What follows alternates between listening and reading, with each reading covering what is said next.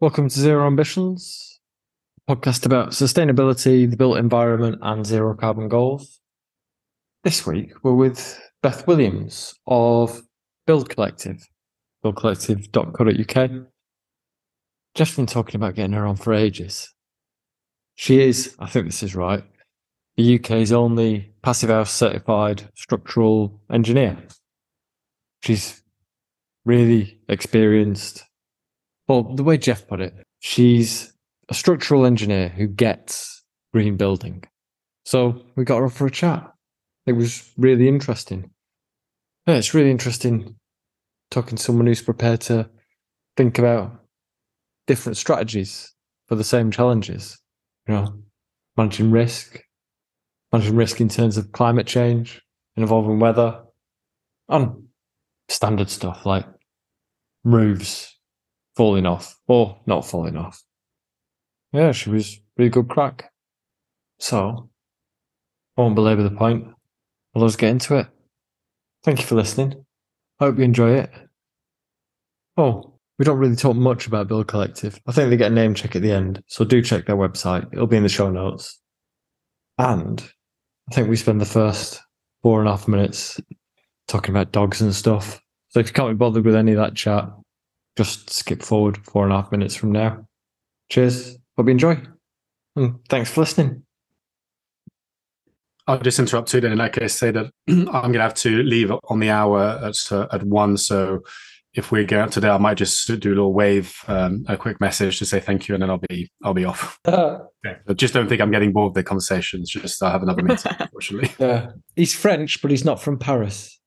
Yeah, and I hide it very well. You wouldn't hear it. No, you wouldn't hear it. And there's the odd vowel, you know. Yeah, occasionally. Occasionally, yeah, the odd word. Occasionally. I mean, maybe I should do one we use the French accent all the time. You know, like add a bit of international.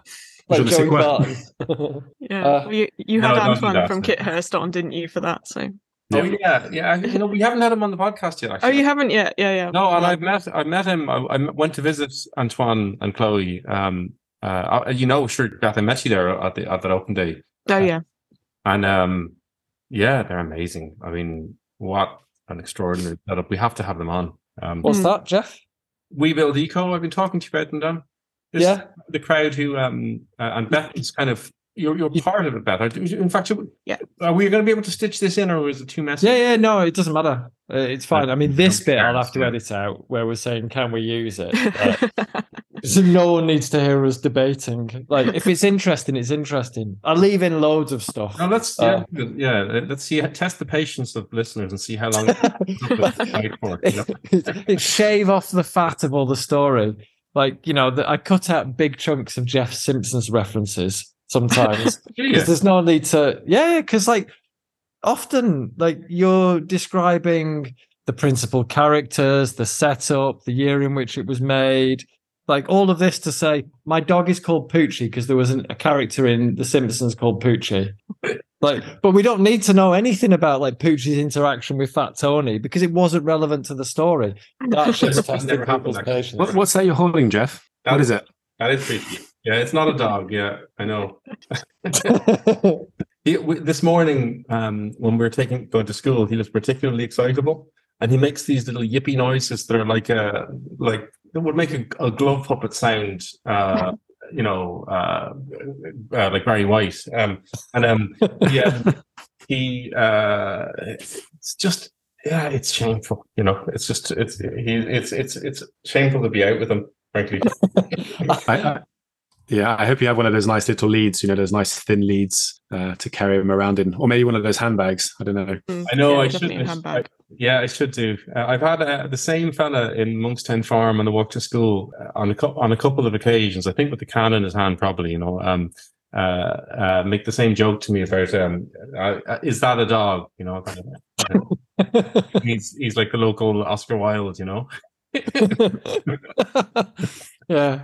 There used to be a dog that I never saw. It was behind a hedge at the bottom of the road I lived on in Bromley, which its bark was the least masculine bark I'd ever heard from a dog, the least aggressive bark. The bark was just the dog going, woo, Woo, woo! I could only imagine, like, oh man, it sounded so camp. Like, I'll try and record Poochie for you sometime. I've probably told you. I probably said it on the podcast. If you haven't had the audacity to remove it, that when we're walking to school, I've been myself and Rex, my son, we talk about Poochie's kind of wolfen forebears standing, you know, up in the clouds or whatever, looking over a crystal ball or whatever, looking at him, putting their paws over their eyes with shame at what they've become. Like a boomer decrying the young today. But he's great. Great little fella. He thinks he's like a German Shepherd or something like that as well. My dog's the opposite. He's gets confused for a small horse most of the time, but he thinks he's a tiny dog. He's terrified of dogs like yours. Well, it's always the little fella who you had to worry about in a pub. Yeah, like, yeah. The big lad, the Joe Pesci. Yeah. The big lad had nothing to prove. It's the little fella. He knew what he needed to do. Exactly. Right, Should we think about starting to do this? Yeah. Great to meet you, Beth. Yeah, and you. How do we introduce you, Beth? I mean, should we say, look, today we have the pleasure of the company of Beth Williams from Build Collective. And Beth is, to my mind, one of the very best structural engineers that I've ever encountered. And I have always been impressed. And I heard Beth talk at an open day we were talking about there a minute ago at this collaboration company called We Build Eco. And the depth of knowledge that Beth has about the minutiae of sustainable building is not something I'm used to experiencing from structural engineers, which I would tend to see, probably for good reason in some ways, for understandable reasons, as a very conservative discipline. Because obviously buildings have to be able to stand up, not collapse and all of that crack, and structures generally. But look, it's worth noting he's not performing this reverence for you in the room or the podcast. Like, he speaks about you when you're not there and we're not recording in much the same way. Yeah, the same reverence. Like, I don't know you yet as well as I think I need to Beth, but we've come across some of your projects in the past as well, and I want people like you to be an example and a kind of beacon for other structural engineers to follow. So I'm hoping that will be the case, and that we can help to kind of shed a bit of light on how you work. So thank you so much for joining us. Thank you. Yeah, thank you for saying that. It's really nice to hear that. Other people are appreciating what I do, what we do as Build Collective. So thanks for saying that. That's really nice to hear. It's been an interesting sort of road to get here, I guess, really, which was one of your questions before we started. So I started. So it's a little bit of nepotism really going into it. My dad was one of the guys who... You're a Nepo baby. Oh, no. Yeah, exactly. Yeah, I am, just to keep it on point. And my dad was one of the guys who helped, was the original group of founding members for the AECB. So he was a sustainable builder, where he still is in his retirement. I met him. What's his first name again? Richard Tibbles. Yeah. Yes. Yeah, so he was doing building in Cheltenham, Gloucestershire for 40 odd years, doing sustainable building. So obviously that was my childhood, just that was building. And then I went to study architecture originally. I did structural engineering and architecture as a dual degree. And I'd wanted to be an architect. And then I graduated in the middle of the last recession, so there was no jobs in architecture around. So I got stuck into structural engineering, and then I just never left, really. So you're qualified architect too? No, I didn't go back and do the final master's degree in architecture to do the final part 3, but I got a little bit of the way down the road. But I didn't want to then go back into university. I wasn't particularly interested in that by the time I'd gotten working. But yeah, I'd always known that I wanted to focus on sustainable construction even through university, obviously from Dad's experience and just seeing that. And it was interesting, particularly when I first graduated, a lot of people were like, you'll never make a business out of that. It just won't. There aren't enough projects in that. And I thought, well, my dad made a business out of it for 40 years. So I think there are some. But I just sort of smile and nod to that and then continue on my way. And then I did the Passive House Designer course. I can't remember when that was now. I think it was 2015. Mainly because I found like I was going to like AECB events and that kind of thing, saying that I wanted to do sustainable construction, saying that I was interested in timber. And people were sort of like, yeah, there's a structural engineer saying that, fine, whatever. And I found that having the qualification, the Passive House Designer qualification, gave some weight to that. And so whilst I've never used it as the Passive House Designer role is sort of set up to be, it's been sort of just showing interest, and it's been useful. Just the stuff that you learn on that course is really useful for the whole thing. But it's just given a bit of weight to what I've been saying, really. And then also given me, for the first 5 years anyway, the ability to say I was the only structural engineer in the UK who was also certified Passive House Designer, which is always good marketing. So yeah, for sure. Yeah. So that's a little bit of how I got here, really. But, yeah, it's an interesting journey being forced on the path you had to take by the global economic crisis. Yeah. And I dare say it's not an entirely uncommon one. Lots of people finding themselves stuck in trades, or not trades even, just stuck in jobs that they weren't intending to do. Yeah, it's a marvel that you managed to be so satisfied with it. I think because I did a little bit of architectural work when I first graduated. I like the quicker turnaround, particularly working in domestic scale structural engineering. So we were looking at it this last year because I'd seen an architect saying that they'd got through like 5 projects in the previous year, and I was like, oh. But then I was looking through our logs to see how many we get through in a team of, well, we were 3 structural engineers last year, and I think we got through 90 structural engineering projects between the structures team. So we were just like, oh yeah. I like that faster paced input into more projects, but just I think it's the sort of ADHD side of me that's like, I just want to move on by the time. I'm really bad at finishing up the details on projects at the end of them. So although I like doing the details, it's that finishing things, and it's so I like the being able to move on to something else and get something interest from something else, which is also why I like doing the sustainability stuff, because it's all sort of weird types of materials and systems and all of that kind of stuff, which just gets you thinking a bit more.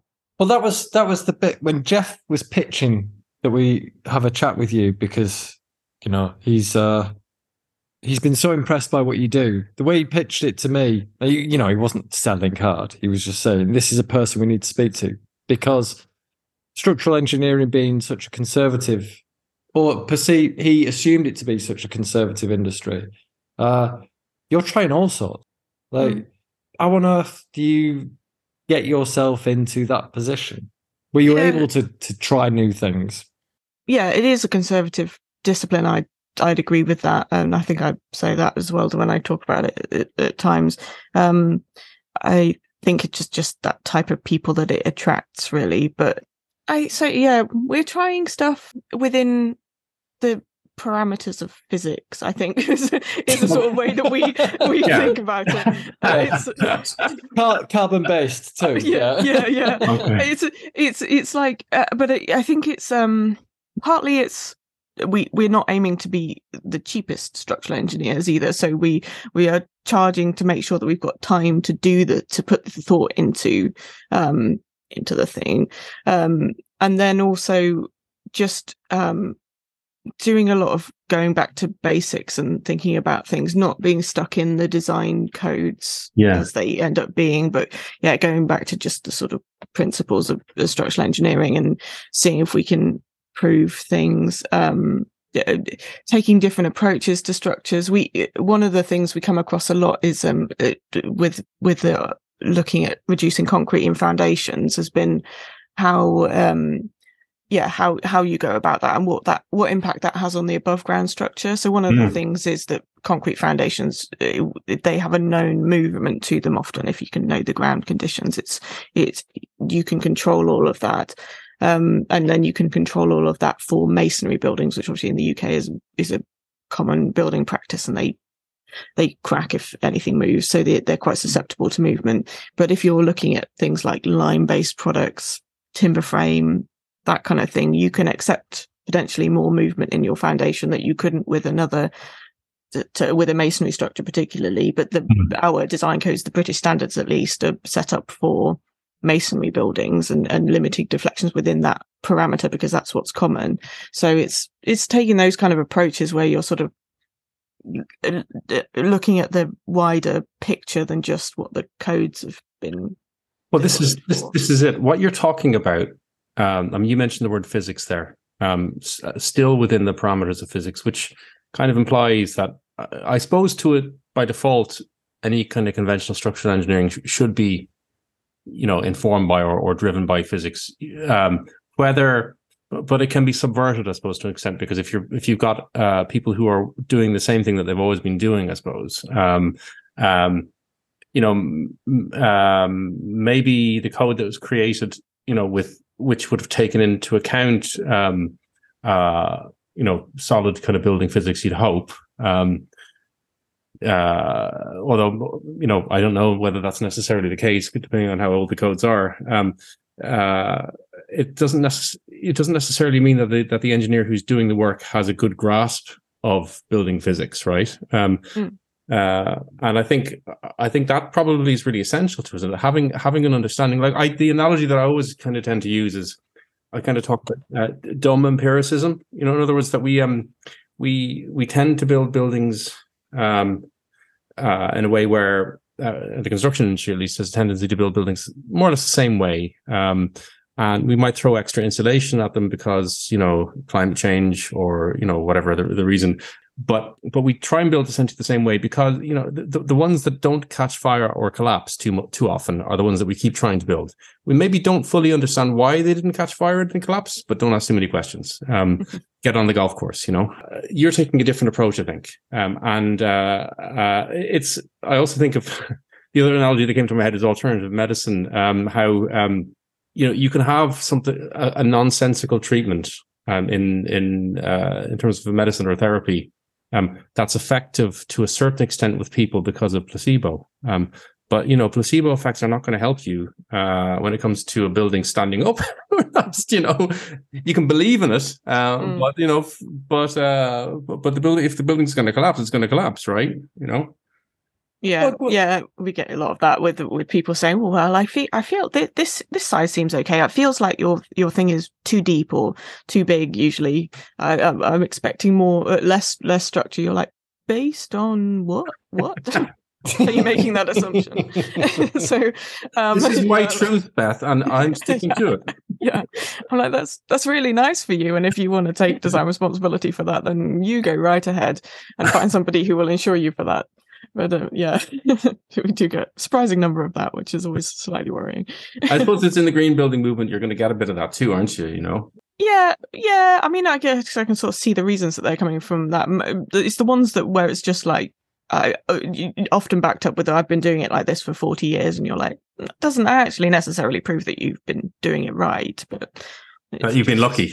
Yeah. Or you haven't seen the faults, because people don't go back to architects and builders for faults in buildings. Often they come to structural engineers, and often we see things that aren't structural faults as well, like damp. People will call up about that, but like cracking, that kind of thing, it comes back to us. So we see the failures. And I've just been tweeting about that this morning, actually. But because there's the confidential reporting on structural safety, although they do fire safety as well now, organisation.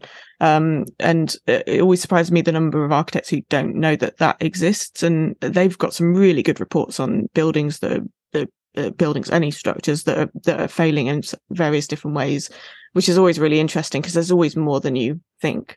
And it's always, if it's something that we are worried about that we've come across quite a lot, you can search in there and there's somebody reported it, because it's, but people don't, I don't know, people don't know so about this. I suppose that also comes back down to the fact that when you've got a building, you've got a lot of work up front to plan for it and actually build this. And then a lot of the people who are actually involved walk away. And as you've just said, they're probably never, ever asked to be involved ever again. And I think there's been a few conversations. I've seen a lot of things through on the Usable Building website, Adrian Lehman and Bill Bordas saying, what if the architects were actually still, involved, obliged to be involved with their project afterwards? I think that would change a lot.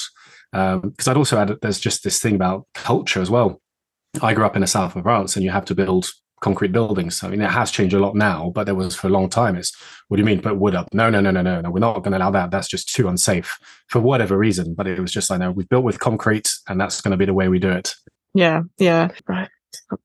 It feels like a lot of this is driven by risk management.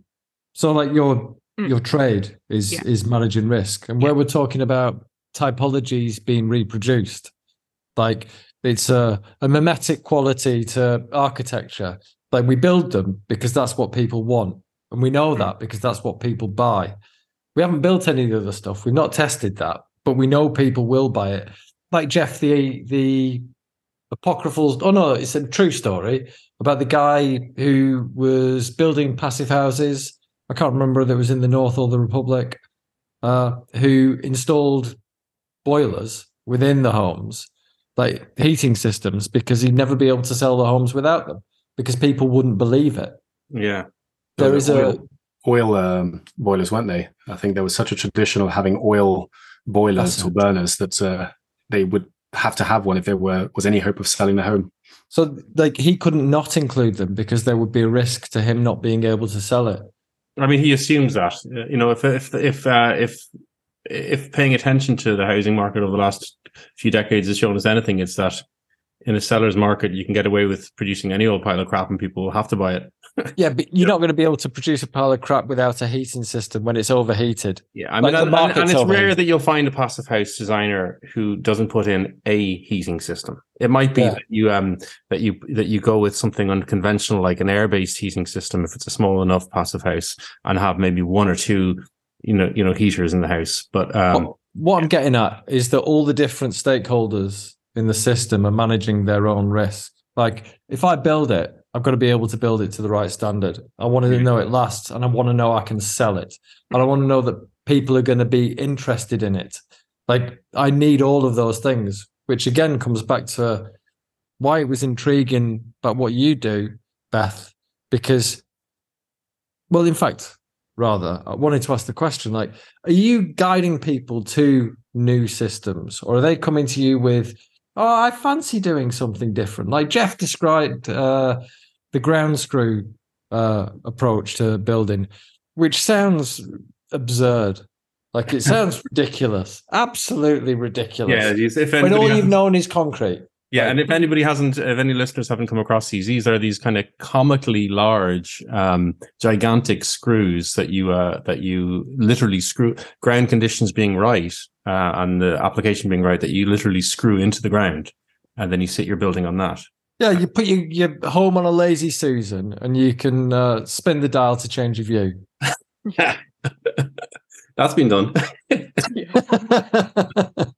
I think going back to your point about risk, that's one of the things that struck me as I've grown up through this industry and my career has progressed, is that it becomes so very little about the actual calculations. That is what obviously your whole degree is focused on. And basically all of the conversations that we have in the office around these kind of things are, do we want to take these things on our insurances? And if we don't, I'm sure they can find somebody else who will do. And and I've described it, which Nick Grant really disagreed with me on, but I described it as it being quite subjective engineering, and that's what I mean. And it's essentially we've got this insurance which costs us a lot of money each year, and that's what we're essentially here trying to protect. And that's what I say to people who are like, oh well, why do we have to pay you on one, why are you so expensive? Why can't we just do it ourselves? And you're like, well, that's it. Ultimately, you could make up some numbers and do it yourself, or you could read a textbook and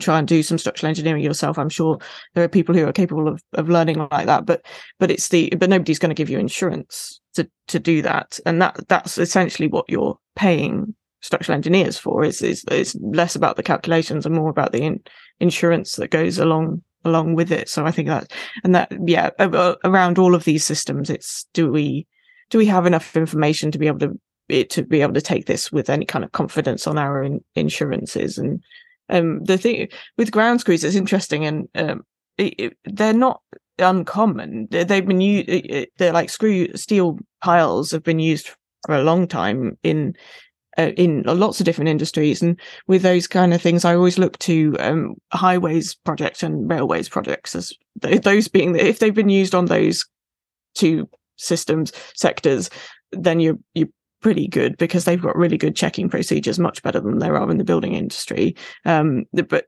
yeah, so they use screw piles depending on the ground conditions. They use screw piles, and so yeah, that tends to be what I tell people if they're looking for screw pile manufacturers. Go see if they've been used on railways or highways projects. You'll be all right. and there'll be good design information. They'll be good. They'll have good processes for geotechnical testing. But yeah, it's just looking wider outside of the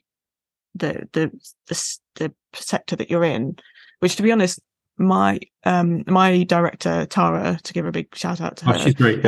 Yeah. She's been great in my development on these kind of things, because she's got experience in the port industry, in masts and towers. She's done a lot of big civil stuff like bridges and railways, and then also a lot of different building industry experience in across a number of sectors. And that's been really great for me to just, because she'll go, well, I would say, well, I ask her a question, she's like, well, there's a code for that, there's a guide for that, and also, oh, but they're doing that in this industry, so why can't we bring that over to what we are doing? One of the other ones being timber piles. So they use that a lot in the port industry because it works really nicely with saline environments.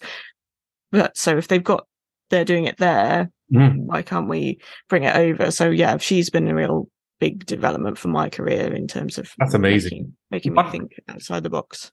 How does this relate to your insurance then, talking about risk? I mean, and how do when you're trying to be a progressive engineer, how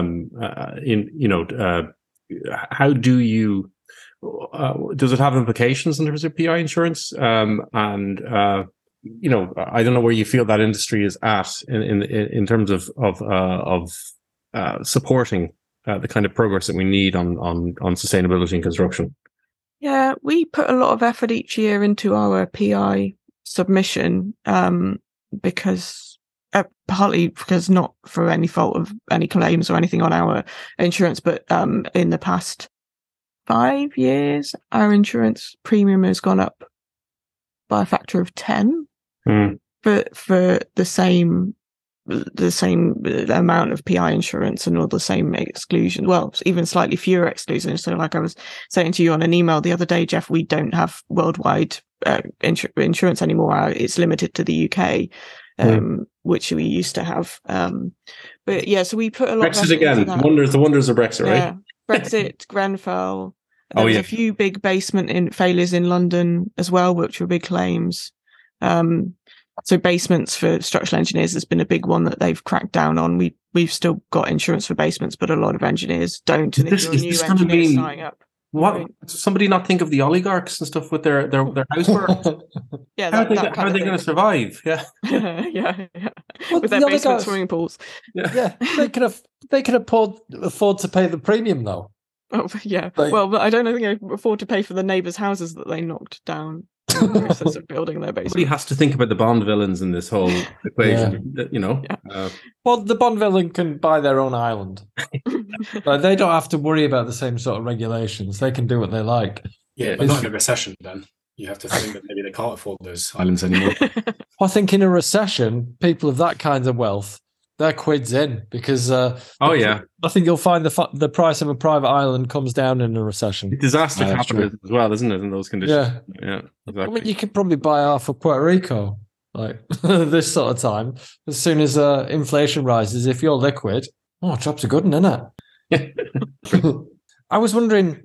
So we talk to loads of people across the industry. So while you were describing looking at alternative approaches, I was minded to think of Robbie from D-Res, Jeff, where he said, like, when he's looking for new ideas so D-Res, the Irish property developer, they try to build as sustainable homes as they can. And they think quite holistically about how they go about it, looking at the land, the environment, amenities, everything. Even thinking about storage for the people who are going to live in the homes, like a rarity nowadays. And he browses the pages of Passive House Plus for ideas because he can look at what other people are doing within the sphere. He can look at the products and the strategies. But if you're looking to infrastructure projects for inspiration, where do you go looking for ideas? Because we've got people who listen to this who are wondering where to start with lots of projects. And it's not all just Passive House. Yeah. Well, personally, obviously, I've got access to the institution journals, so the iStruct-T, the ICE journals, which are very good. The iStruct-T as well at the moment have got a really big focus on sustainability, particularly embodied carbon. They're looking really tight at. So they've got some really good articles about that at the moment. So they are good. You can access them online. You can pay individually for articles, or you can subscribe to the journals. They're not cheap, but you can do it separately. What else am I doing? So and the Civils Institute is really good for wider stuff, obviously, because civil engineering is much wider than just structural engineering. So that you've got all of the stuff. So there was a really good article recently, a special issue about temporary works, which I found really interesting. I found that so temporary propping and all sorts of things like that, which because I'm sad like that and I like that, but so they're good. They're doing a lot of stuff about sustainability in terms of like water management and those kind of strategies, because obviously civil engineering encompasses that kind of water strategy, drainage, flooding, all of those kind of things. So they've got some good stuff going on as well. So probably from an engineering perspective, that's mostly where I tend to go. I mean, it's the engineers that people that if we're talking to clients or whoever, it's their structural engineers who need to be looking at this stuff, right? That's kind of what needs to be happening. I mean, not just them. I mean, the more widely it's disseminated, that that you can look at different kinds of solutions, but that the answer doesn't always have to be throw more concrete and steel at it. That I think is kind of really important. But I wanted to ask you, where do you draw the line with structural engineering? If you, for instance, we're heading into a space now with low energy buildings in terms of insulation levels that are required, and in particular with retrofit, where you can be placing stresses on buildings. You mentioned earlier on damp being caused in buildings, for instance. And it's possible in some instances that the measures you take to a building can not improve that, but exacerbate it. And that even up to the point of structural implications. So I'm thinking of, we had John Moorhead on a couple of months ago, the architect who does a lot of expert witness work, he mentioned, I don't know if he mentioned it in the podcast, but one case where he'd been called upon where a new low energy building, and the roof, as he described it, was literally sliding off the building because of thermal bridging issues. Where do you think that these other concerns, well, for starts, are structural engineers thinking about these kinds of issues, and should they be? I mean, and how is a roof sliding off a building because of thermal bridging? Presumably they put too few screws in it, because it is that. So that's something I've got into on a retrofit project recently, where they insulated over an existing truss rafter roof, and with, I think it was 200 mil of PIR in that case. Sorry, but it was you've got screwing patterns for if you've got your truss rafters, existing truss rafters underneath, you've only got some kind of board on top to take the insulation, so plywood or OSB, and then you've got your insulation deck, and then you've got potentially another board or just your battens on the top of that. So yeah, you've got to fix those tiling battens and those roofing battens all the way through that insulation into your rafters. So yeah, some big screws for that. And that's available to you if you can look at Rotherblass or Simpson Strong Tile, any of these fixing companies. They'll show you how to do that, and Rotherblass have a really great calculator on that as to how you calculate how many fixings there are. But it is a structural issue. I think what he was talking about, it could be wrong, and I know I give you another example of where this was definitely the case. He talked about a project retrofit with internal insulation, where with poor levels of airtightness and high levels of internal, as he described, fantastic insulated plasterboard insulation, right? And black with mold behind the insulation on each side of the building, even the south side of the building, which you wouldn't expect because of the kind of, the sun that you'd expect to be drying it out. And floors sagging in some places. Yeah. In other words, the joist ends were rotting. Yeah. Because of the gap in the insulation at that point. I thought that's what John was alluding to, or maybe as a contributing factor in the roof. But it's, when you get into this kind of stuff, like interstitial condensation, for instance, it even in masonry buildings, because, how many masonry buildings don't have timber frame roofs, right? Is this not a structural engineer's concern, do you say? Yeah, should be. Yeah, you've got to know about it, though, which I don't know that necessarily they do. So like if we still see a lot of internal insulation on solid wall properties that is PIR with they normally try and put a ventilated cavity behind it, and you're like, but then you're not getting anything to vent it. And I'm like, that's not best practice as far as I'm concerned. So we tell the architect, we tell the client that's not it, basically. And then sometimes we've had to just pull off and be like, no, we're not being involved with that because that's going to be issues in the future.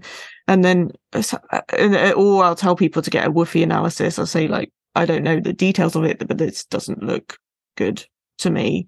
And then, you can cause structural issues by the joist ends rotting. The other thing that comes up in potentially retrofits that are done well, is where you're cutting out all the joist ends to be able to do a good continuous air tightness line. But the other thing about floors and walls into masonry walls is that they also provide some stability to the wall panel itself, the masonry wall panel. Right. So you need to be restraining that masonry at those floor levels still, even if you're taking the floor joist ends out. Not if you believe in it, Beth. Yes. You need to, you never fall. You're so cynical, Jesus. Did you say woofy analysis? Like, is that a callback to talking about dogs, or is that a real thing? Yes. I don't know what it stands for. Jeff, you presumably. No, it's in German, presumably. It's the Fraunhofer Institute's. You shouldn't have asked this question, Dan. I was hoping it'd be like dogs that can sniff cancer. You just walk them in, they turn the tail. If they cock the leg against the wall, that's not happening. If they cock the leg against the wall, you're going to have higher interstitial condensation levels, I can tell you. So, Woofy it's the Fraunhofer Institute's dynamic hygrothermal simulation tool.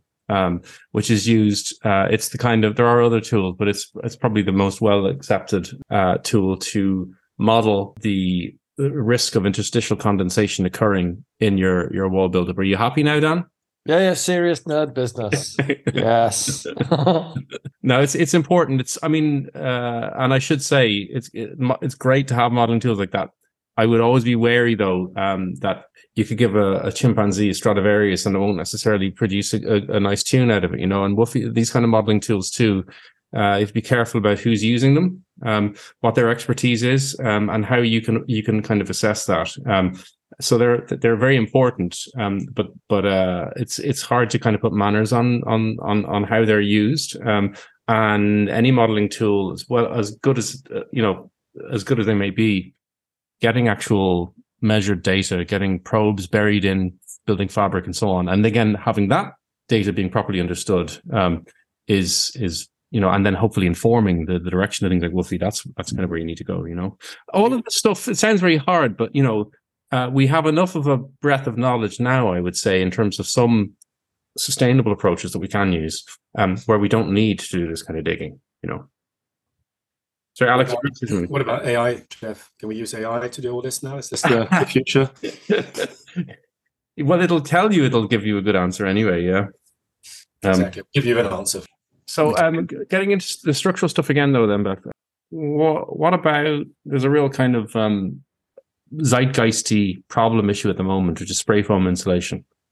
I've seen some horror stories coming out now. Social media is great for that. But do you see it on many projects? Is it something that you'd have concern about in terms of its impact on roof structures? Yeah, we've seen it on surveys for existing buildings. Yeah, generally causing problems. So yeah, telling people to take it out is mostly what we do. I don't work on many new projects of people wanting to put it in. I don't think I've had anyone do that. Okay. But yeah, it's mostly a throwback to when it was popular. I can't remember, was it sort of 80s where they did a load of them, and it's so those kind of age of properties and taking it out rather than people wanting. How the hell do you take it out without taking the whole roof out? Well, yeah, taking the roof off generally. Yeah. So what do you have to do then? What's the right way of doing insulation or roof insulation? Depends on the roof, but generally we like to do warm roofs rather than cold roofs. But we still see a lot of people doing cold roofs. You even see people doing cold flat roofs, which I really don't like. Oh god. Do you lads know what Beth means by this, by warm roof and cold roof? I do. I know my kitchen extension is a cold roof. Probably. Thanks to my builder who, wasn't using the most modern methods of construction, let's say. Yeah. I've asked in the past, but it's worth just in case. So from my perspective, I see it as whether the structure itself is warm or cold. So whether you've got insulation on the outside of your roof joists, usually obviously for a timber roof, or whether those roof joists go right up against the back of the tiling battens and you have a little ventilated cavity next to them. But if you've got a more succinct way of describing that, go for it. No, and the most common example of a cold roof probably is where people have got insulation on the attic floor, and then you've got the roof structure above it, cold, outside of the thermal envelope, It's an interesting one. I mean, spray foams. It's just I guess it's an interesting example of a material that was popular, which there's a litany of issues coming out now. And not to say that I know that there will be people who will defend it. We, as a publisher, have Pacifist Plus have taken a position against it on review of evidence around off-gassing of VOCs from spray foam insulation specifically, even leaving aside these other issues. I know it's possible to make a roof structure to mitigate the risk of damage to the roof structure through spray foam, but kind of why would you bother, But I think what's really interesting about that is what you were telling me the other week, Jeff, about how, all right, so spray foam insulation and it's off-gassing, it's not a problem now in most of the UK because the ambient temperature doesn't raise that much to the point where off-gassing is likely to become an issue. Yeah, this particular VOC we were talking about from the US research we were referring to is 26 degrees. When the test building got above 26 degrees, there was very high levels of off-gassing of the VOC called TCPP, which is associated with like birth defects and male fertility reductions 2 years after the product was applied. And the defense we had from one of the spray foam manufacturers that we talked to about this at the time before we published anything was, sure, if you insulate a building with our insulation, it will never get to those temperatures, which is complete bollocks, Yeah, I mean, you don't know what's going to happen once the insulation's been installed. What might change to the building that might mean that the integrity of the system is broken? Like you might have some alpha living in the house who a nudist alpha who wants to walk around in very high temperatures all the time. Yep, we've all been there. Like Absolutely. And climate change, like it's very real, isn't it? Like you don't know whether there's time bombs going to be ticking. Like I think this was one of the questions that Jeff mentioned to you in advance of the podcast. Like, how are you, or are you thinking on with those sorts of horizons? And how are you even doing it? Because it's all well and good finding stuff post hoc, like all those people that are going to get poisoned. People. Yeah, it is something that is taken into account. Mainly for us, it's in the wind loading. So obviously those are getting stronger. I say it's taken into account. It is taken into account, but the current Eurocode, the most up-to-date standard, was published in 1991, or was written in 1991 for the loading code, I think.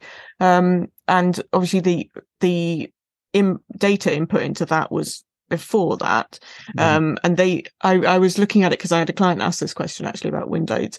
And they were supposed to be doing an update in 2020, I think, of the Eurocode wind loading, but that hasn't materialized yet.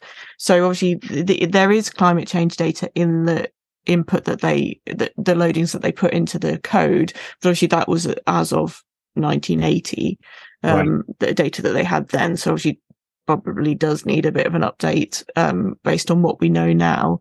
But yeah, we're waiting on that to come in. And then you do get slightly higher wind loads in the Eurocodes than in the British standard, which some people are still using. A lot of engineers are still using, to be honest. Obviously in the UK. You can use your Union Jack data wherever you can, right? Yeah, exactly. So that you do get slightly higher wind loads in the Eurocodes because of the extra climate change data from that versus the British standard, which is obviously older than that. Yeah. I mean, are people asking you about it? Clients? Not often. Just that one person. That was a house down in Cornwall, and they were quite close to the coast, so they had quite high wind loads in the first place. So they were partly just interested in why I was so worried about the racking of the timber building and the flat roofs uplift and canopies and balconies they were putting around it. So I was already like, there's a lot of wind loads going on, and then they were asking me about it. But yeah, most people don't ask about it.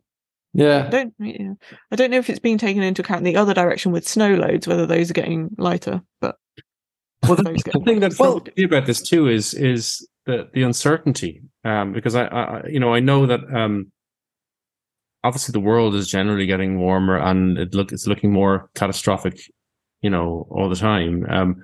But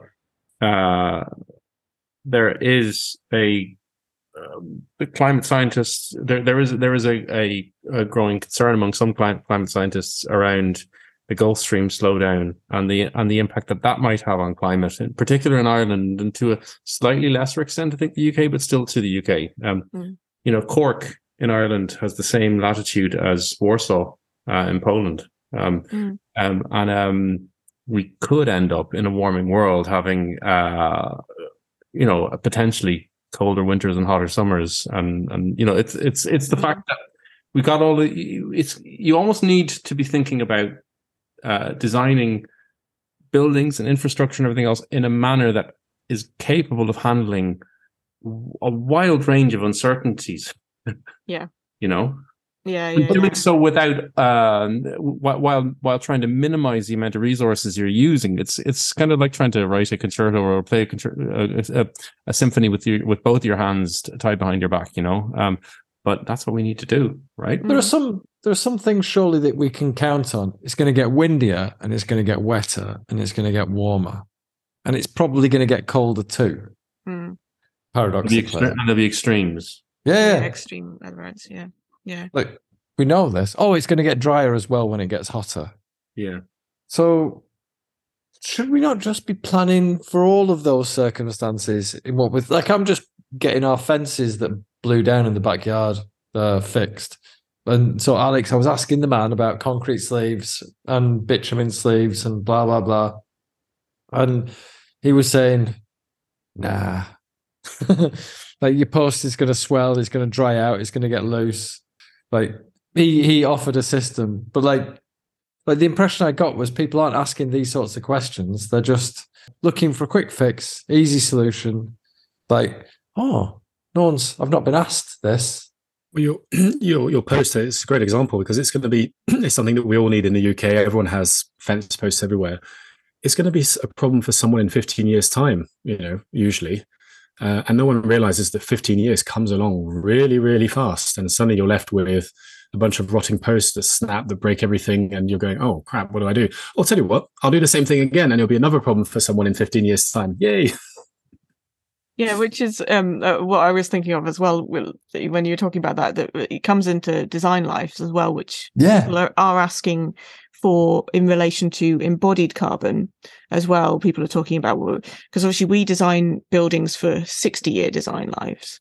And that relates to what the frequency of weather events you're likely to get on that structure, and so obviously the loading then, and then what types of sort of treatments you're specifying for weatherproofing your structural materials. It all comes into the structural design, and you can design structures for longer than that to code, because obviously bridges are designed for 120-year design life, but it does impact the materials that you're using up front and all of that kind of stuff, and how you go about designing it. You can't just add on in it. So yeah, people think that you design a building forever, I think, or people just generally don't think that buildings fall down, don't think that they fail.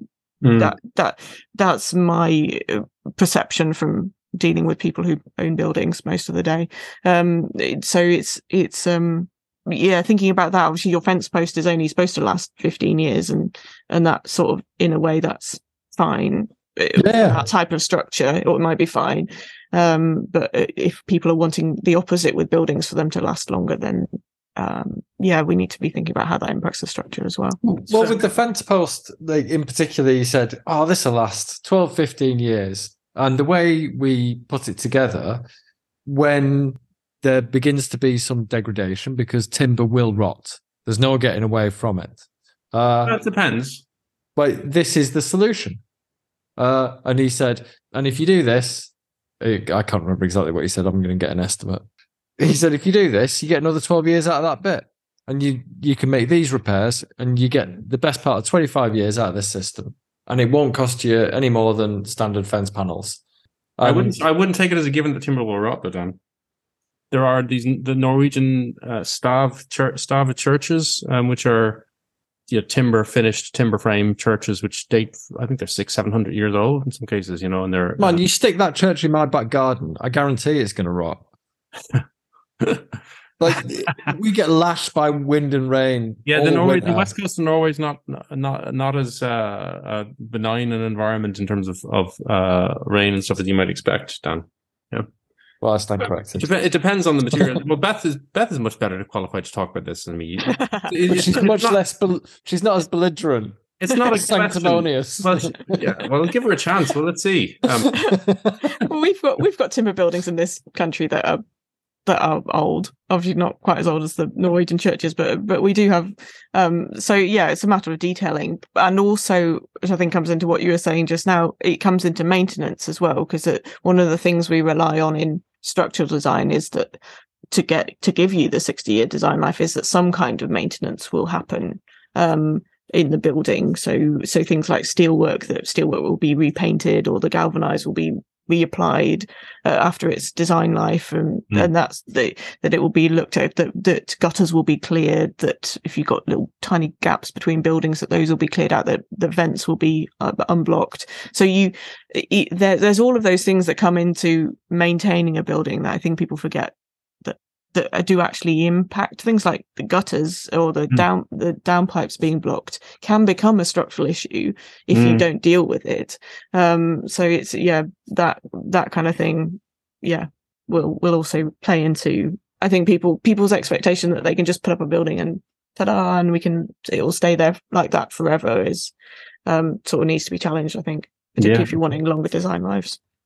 Sure. I wanted to ask you how you can reconcile the tendency towards over specifying, like using higher cement content or reinforcement of concrete, more reinforcement, whatever, than is necessary, against the need to minimize resource use? Like, are you satisfied that you can find ways to minimize resource use without compromising structural performance?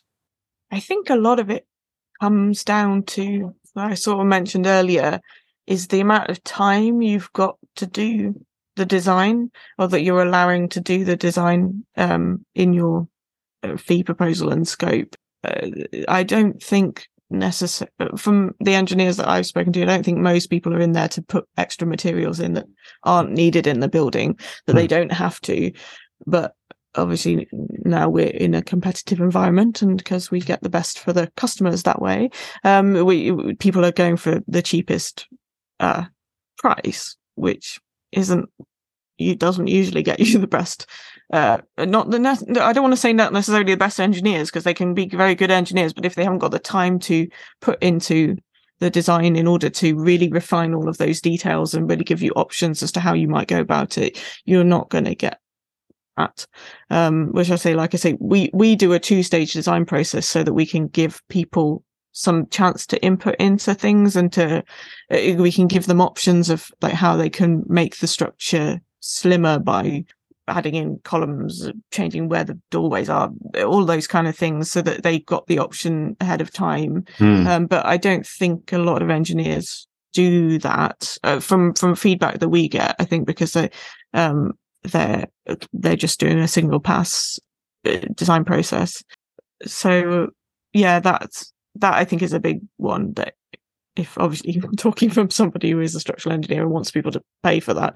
So this is obviously, so I'm slightly biased, but I think making sure that you know what you're paying for, and that that you've got the service that you want from people. If you're wanting people to look into weird options of structural solutions, or really look into really refining the details of the design process, then they're making sure that you're paying people to do that. So things like that would get, from our perspective, things that would enable us to do more efficient designs would be to get finite element analysis software, which is like 3D, or it can be 2D, but modeling software that will really accurately model exactly how the building is moving and performing, and what loads are distributed.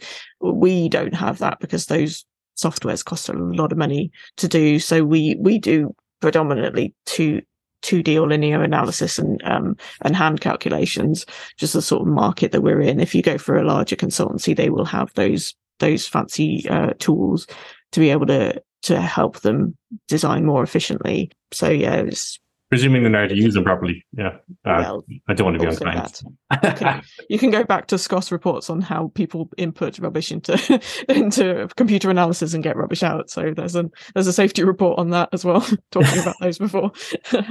Absolutely. I think thinking about projects in those sorts of terms usually does pay dividends, though. So it's funny how much of a false economy it is. Like we work, so website projects or messaging projects where, oh no, I know what it needs to do. In my experience, having done this many times, no one knows anything until they've spoken to the users of the thing. In much the same way as until I've considered all of the things I need to consider, we can't be sure of anything. Other than we can definitely do a better job if we spend time on doing the research, and we will save you time, effort, and money further down the line if we can access budget to do this work now.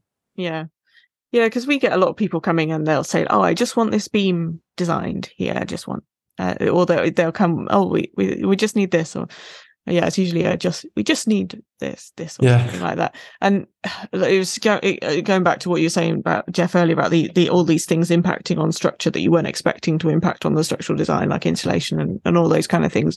It's rare that you can just design a beam, because the beam needs to sit on something, and then you need to check that masonry, and then you need to check that foundations is the sort of simplest one. If people are coming for like a beam knock through, they're taking out an internal wall, and then you need to think about how taking out that wall impacts the overall stability of the building. If you've taken out too many horizontal walls and you haven't got the racking performance anymore, you might need to put a frame in. So there's all, like you say, it's never a simple answer, but you will find people who will. Yeah, with your beam design.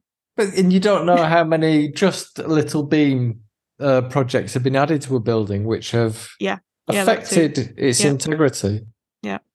Yeah, I mean, we see a lot of them with like terraced houses where you've got like 2 rooms downstairs, and then you've got a dividing wall between, not necessarily terrace, but that's quite a common front and back room, and people want to take out that wall between. You'll see you'll come to maybe a neighbouring property, and then they've got cracks in the walls on that party wall line, because you've added a massive point load on that wall that wasn't there before, and the foundation's moved. It might necessarily mean that it's failed, but it's moved more than it was moving before. Therefore, the masonry building has cracked, which is obviously, if people are noticing the cracks, then that's a structural failure. It's a serviceability failure. It's not like ultimately falling down, but it's people have noticed that the structure doesn't look quite right, which is what serviceability failures are. That isn't an adequate design in my opinion of the structure. So there's always more to it than people think. I'm talking about AI as well earlier. I always get one of my architect friends delightfully tells me every so often that my job is going to be replaced by computers very soon, and I'm like, well, is it though? Okay. Yeah. So how afraid is the computer of being sued or of going to jail? Yeah, I'm looking at lots of different options. And I attended a webinar yesterday or the day before about it was the first one about AI that's interested me. It's like, how should agencies be approaching hiring in an AI world? Which was like, all right, let's look at an actual challenge rather than just talk about how AI will take over the world, which it can't. And we can know this with some degree of certainty that the singularity won't happen, because AI can't even read people's handwriting. It's been trying for 50 years. I can't even read my own handwriting, so good luck. Like it's detecting. That maybe I'm just outmoded. Yeah. But I mean, this is the issue. Like sometimes you can't even read your own handwriting. Like I said that. Literally just said that, Dan. Yes. Thank you. I think you're like a glitching computer. Yeah. Brilliant. Like, it's good at picking up cancer, and stuff like that, but it tends to pick up cancer the way that someone trained so it's a neural the cancer network. dogs that should be worried about their jobs, is it, Dan? Yeah. Yes, exactly that. There was an AI that was trained or neural network, what they called them 3 years ago, that was trained on a data set of photographs to spot horses in photographs. And it became amazing at spotting horses in photographs. Yeah. You show it any photograph, if there was a horse in it, it would nail it using this data set. No problem. And they interrogated the AI to ask it, like, what are you looking at? How are you actually spotting the horse? And what it was actually looking at was show jumping. So it was finding the jumps in the backgrounds of the photograph. And so I had no idea what horses look like. It was just spotting contextual cues to identify, much like how they're magnificent at spotting new cancers. Like it covers a whole data set and it finds something that the human won't be able to see because it's processing the information in a completely different way. But where you are doing your work, the other example I use for AI is like you get a robot, an AI, and you send the robot into someone else's kitchen to make a cup of tea. It'll be stumped. Like all the cultural contextual cues, localized information about where the cups are stored, where you'll find the tea, are they likely to have milk, all those sorts of things. A human can do it, just go and routing, but you put that in an AI model, less obvious. So I think you're probably safe. We're all right. Yeah, exactly. The thing I meant to say, which I didn't because I ended up getting carried away telling my whole story, was that one of the specialists at the webinar, a guy evangelizing AI, when he was asked quite late on in the session where he thought it was most valuable, like using AI as in large language model, big data reader, his response was, if you need precision and accuracy, then you don't use AI. That'd be fair. He's talking about things like marketing, not structural engineering. But I think the point still stands. Probably safe. Anyway, back to the conversation. I wanted to ask you, Beth, about your passive house qualifications, because it is, you referenced it at the start, but it is unusual for a structural engineer. I think I don't know if there's any other. There probably are others who've gone that route. Two others now, as far as I know.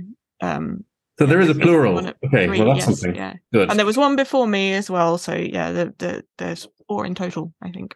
Okay. How has that affected your work in terms of your structural work?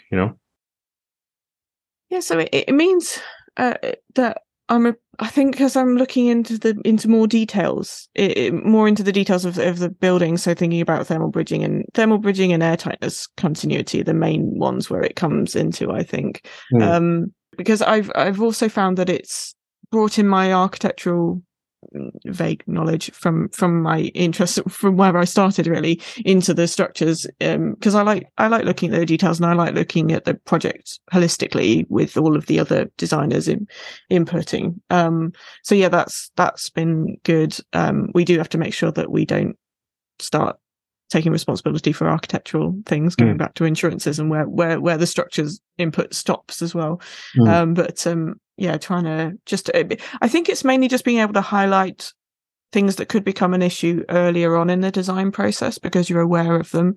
Because these things will always come out at some point, but it's better for them to come out when you're drawing on paper than when people are on site and paying for people to be on site.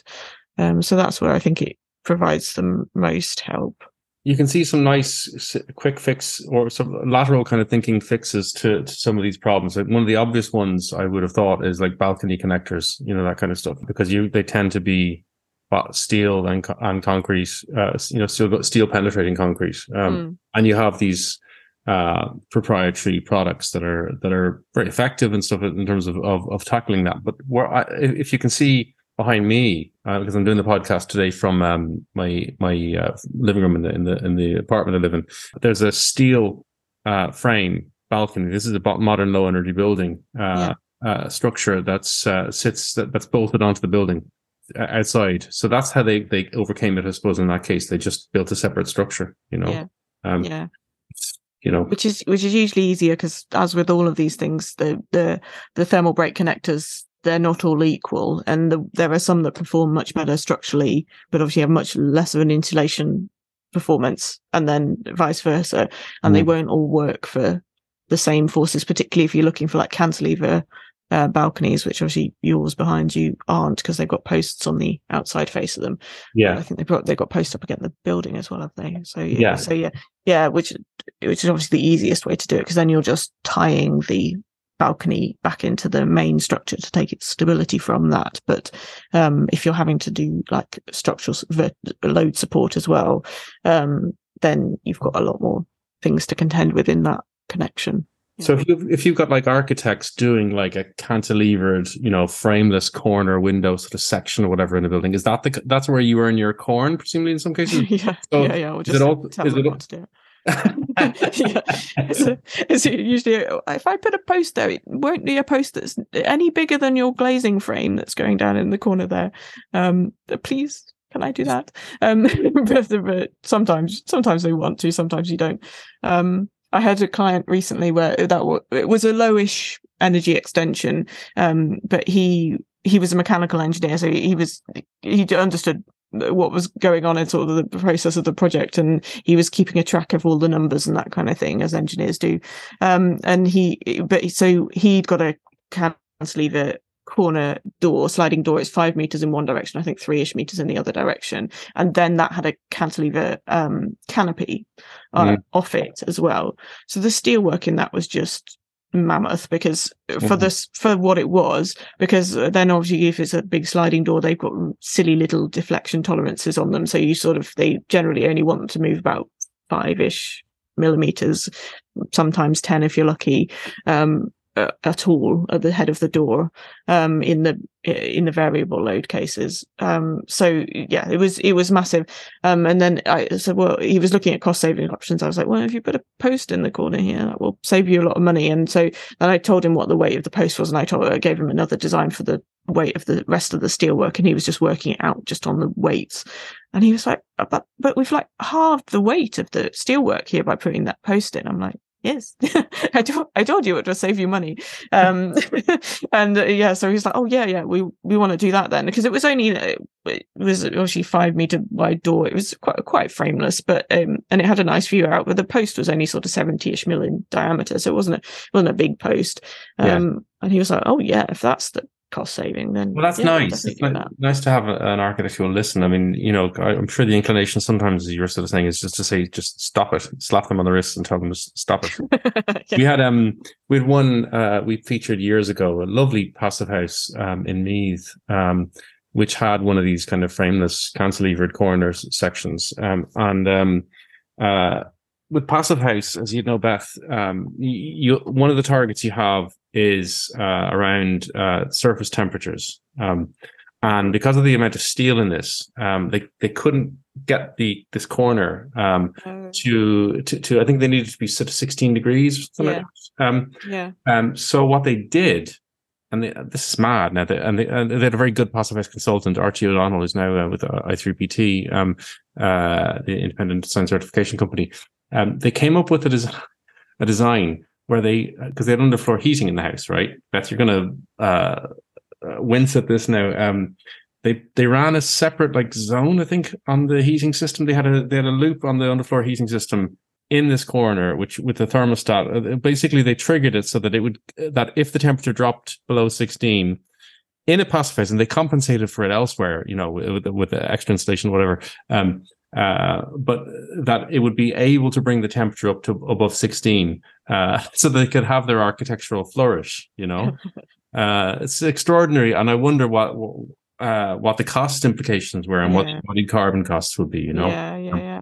And I think it's for us, it's making sure that it is what the client wants and not what the architect wants necessarily, because they're our clients. So I want to do where I want to spend their money where they want to spend their money. And if they'd rather save 15 grand on the steelwork cost by putting in a post and then spend that on their kitchen, that's what I'm going to do. Because I obviously like architectural intent.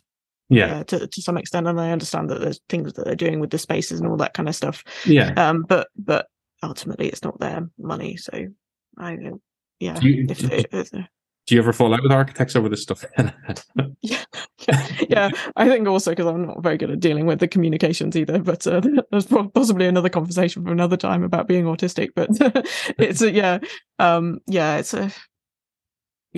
it's a tricky one to manage. I don't know that I've got it right yet either. But just trying to. Well, some people are hard to work out anyway, and when you're dealing with, as I was saying in the magazine, and I don't want to be architect bashing because there's loads of amazing architects out there, and I love good architecture, but even it's just so tempting, is that it? Yeah, this often when we've had contributions from architects in the past, there's the politics and language. I've said this before.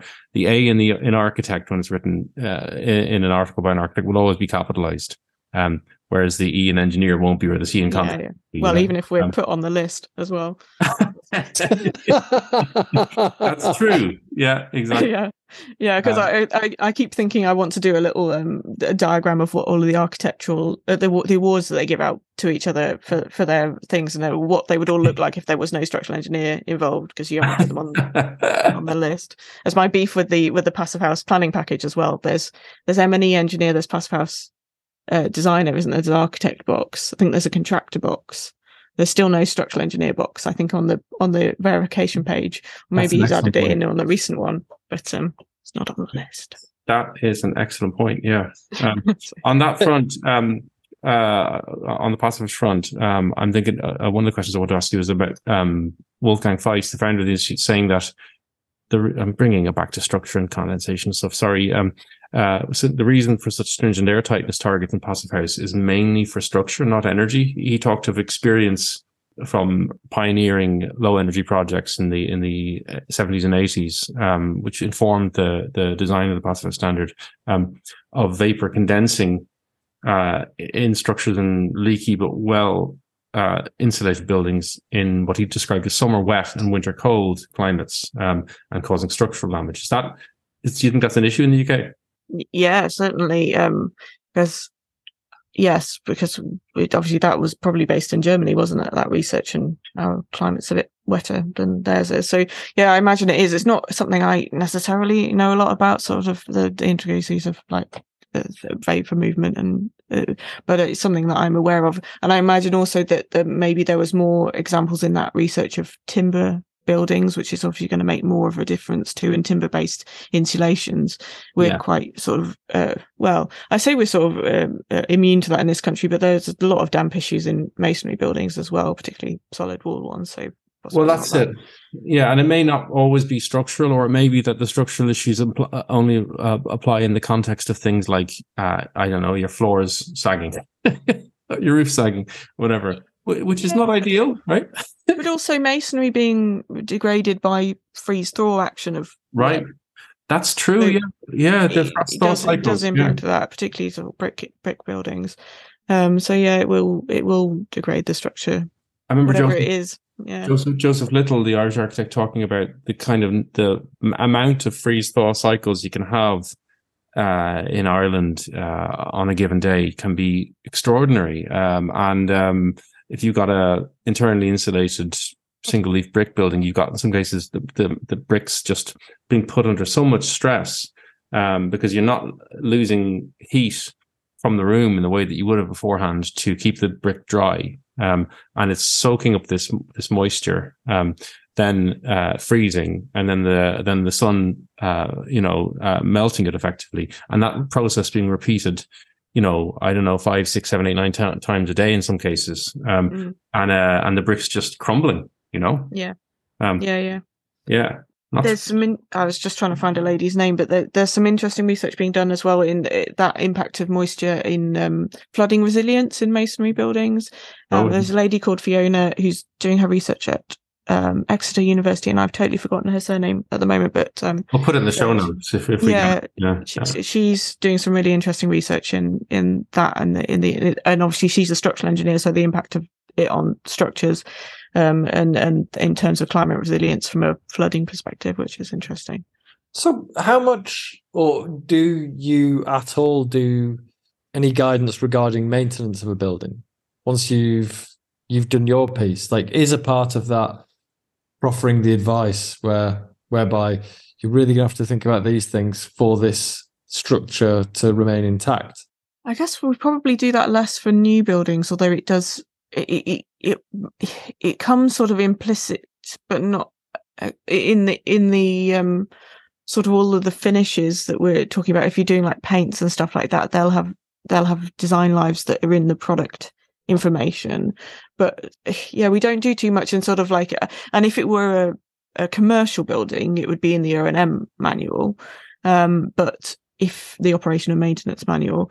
But if for domestic buildings, we don't do that so much or at all. So yeah, it's something to think about, and also we think about it in terms of like what the impact are with new buildings. If we're particularly timber, if I'm using timber for racking walls, how people know that that's a structure, like a significant structural wall. Most people just go, oh, it's a stud wall, we can take it down, which it can be the case in masonry buildings, but obviously isn't the case in timber buildings, and isn't always the case in masonry buildings.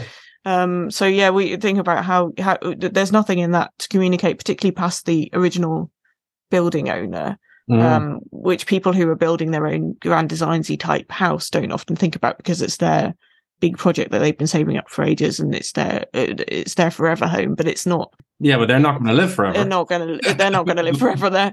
They're not going to be sole occupants. So I have had to explain that to people sometimes about, oh, well, I don't mind if this load is slightly less, and you're like, oh, yeah, you don't. But that's often comes into like loft spaces. Well, I'm only ever going to store my luggage up there for traveling, empty boxes. I'm like, yeah, but if there's a space there, somebody's going to fill it with books at some point.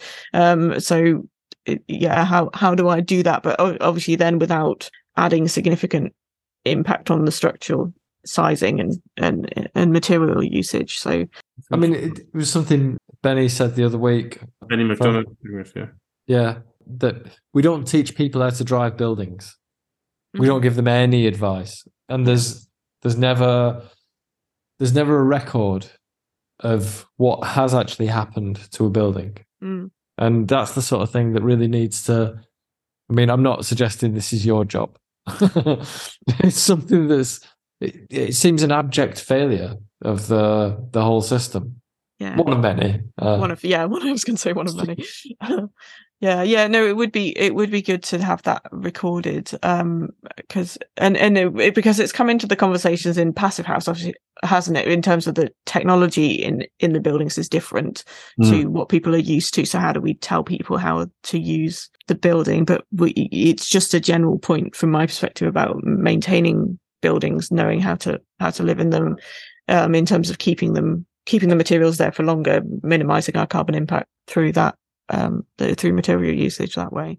Yeah, I wouldn't have thought of until I'd picked this thread up, the low energy, low carbon building stuff. It would never have occurred to me to think about asking the man who installed my fence the need.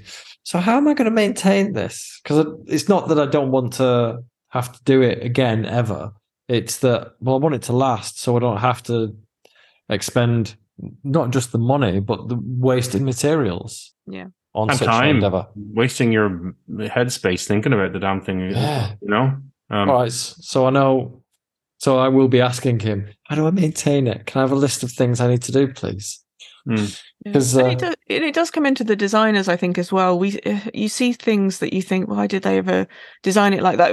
One of the common ones is 2 rear extensions, but they're next to each other rather than having an attached party wall between them with like a 50-ish, maybe 100 mil gap between them, or she's sort of 3-ish meters deep. You think that wasn't the best design choice to go with that, because how is anyone ever going to get in there to scrape the leaves and muck out that come through that, which they will. And then the other instance that comes up a lot with new builds and with passive houses is people wanting to build timber buildings up against existing masonry walls, and we've done some of them. I'm not sure that necessarily the detailing was great, and I don't like to do it anymore, where you're building a timber building up against something, and you've got a ventilated cavity round the back there, but how well is that ventilated? How can you maintain it just generally? Because it's obviously, what you do is you cut down all the trees around it, get rid of all the plants, and just concrete over everything. No problem.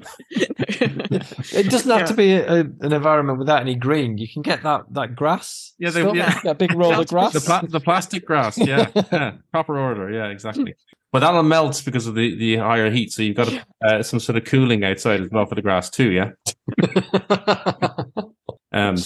This is proper thinking. I wanted to ask you separately. I'm just thinking in the context of Grenfell and stuff. And also, we need to think about the context of time and demanding listeners' attention as well. Oh, well, we should. Then we can drop it then. No. A grand finale in Grenfell. Okay, grand. Yeah. Given the findings of the Grenfell inquiry with regard to like falsification of the fire tests and stuff underpinning BBA certs, for instance, like, is the whole system built on sand? If a product has an agreement cert, for instance, I'm thinking of the kind of structural engineers who maybe rely more on whether it's the codes or a piece of paper like this, like an agreement cert, and it's designed in accordance with the cert. Is that enough for you to sign off on? Well, theoretically it should be, but I mean, in our experience, is getting people to read the, obviously in the UK, BBA certificates, and read the exclusions and the limitations on what the usage is for that product. Because usually it's people asking us to do often things below ground, and you read the thing and it's not got the certification for that. But so that's more of an issue, I think. But yeah, I mean, I don't know how we even go about starting to deal with that from a sort of falsifying. Is that even something, I don't know, that you should be designing and assuming that people are going to be falsifying the documents? I don't know. You can't assume, I suppose, but that's what I'm getting at, is that there are some people in life who go through the motions to a certain extent and rely on a document or a certification or whatever, without necessarily really understanding the approach, whether it's understanding the overall design approach, understanding how robust the materials really look and how the materials are likely to work together. And I want, that's what I'm wondering in this case is, does that not create more of a need for designers to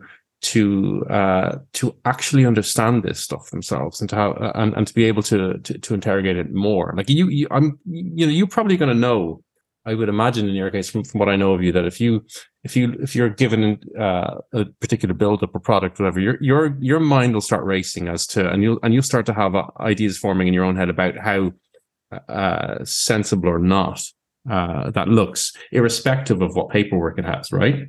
Yeah. Usually, the one that's come up recently has been timber below 150 above ground level, because somebody's said that you can do it, and you just think, yeah, it doesn't seem like a good idea.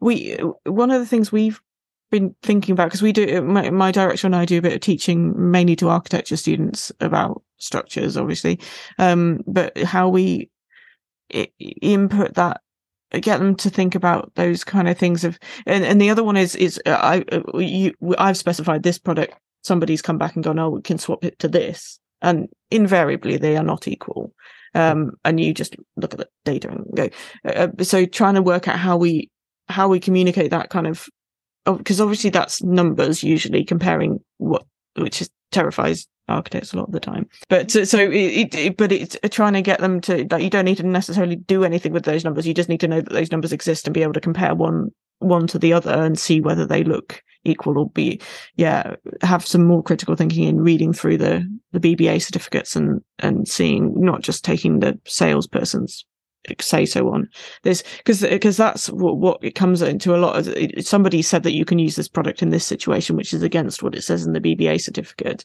and that somebody is usually the salesperson, and they don't have any PI for what they're telling you. So yeah, I've been a while ago now, but I was overruled on a project about putting 2 forms of waterproofing in a basement, which would be usual for like a basement that would be used for habitable spaces rather than just a garage. And the salesperson wanted to use just their one system that they said it was going to be fine, despite the fact that the builder had used it before. It had numerous failures of the basement of the waterproofing system, and they'd had to go back and fix it. But yeah, that guy had said that it was be fine, so it was fine. So I got overruled on that one. I don't know whether they didn't have any failures yet on their building. But yeah, that's not uncommon. But I'm not sure how you go about sort of teaching that. We've been trying to think of it, how to do it in ways that don't involve too many numbers, or that you can break it down from something that's smaller than like a full on BBA certificate, having to read through all of the wording, and so that's, I don't know whether that answers your question, but that's what I'm thinking. There's a piece of work needed there to kind of, right across the industry to get better at communicating simply, clearly, but without dumbing down, it's always a challenge. I wanted to ask you maybe a final question, which is there anything you're excited about at the moment? Any kind of, because we're all looking for ways to kind of reduce the embodied carbon and ensure good operational performance and improve the broader sustainability of buildings. But is there anything in particular you're looking at now that has got your attention, or that you're hopeful about?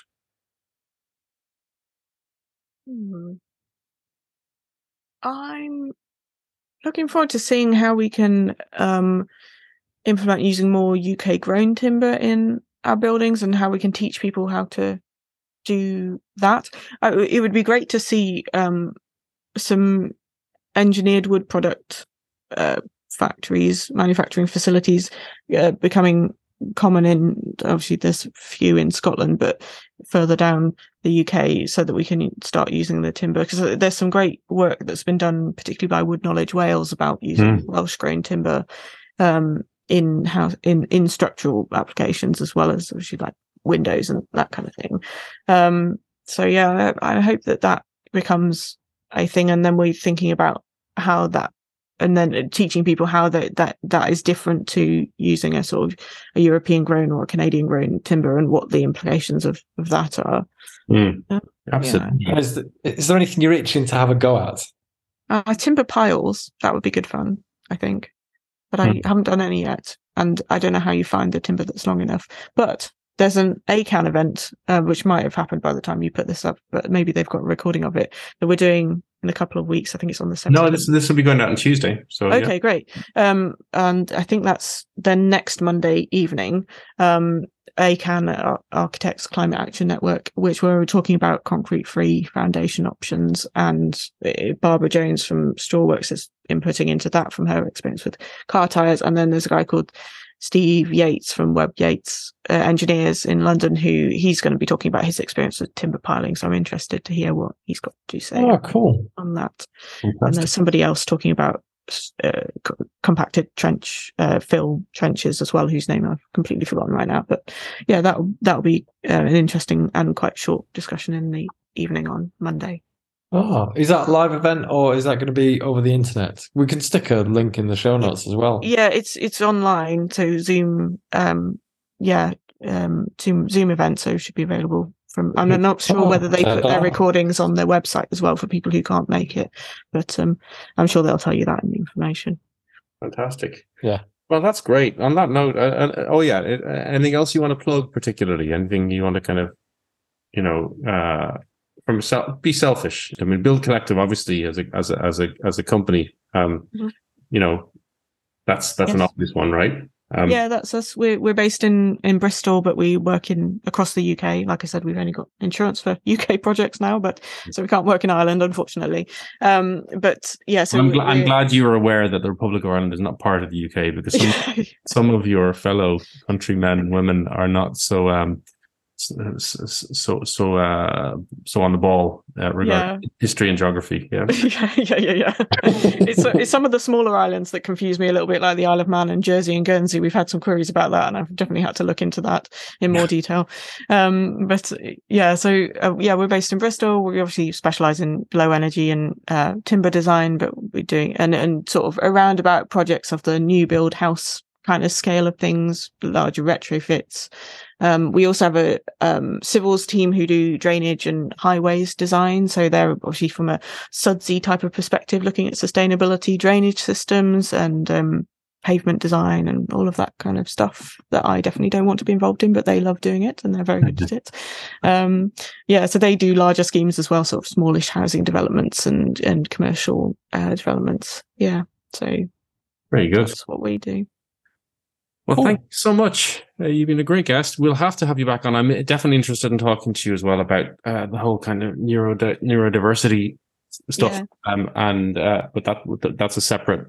It's not just one podcast really, but it's it's at least we have to at least give it 1 hour and a bit of our time.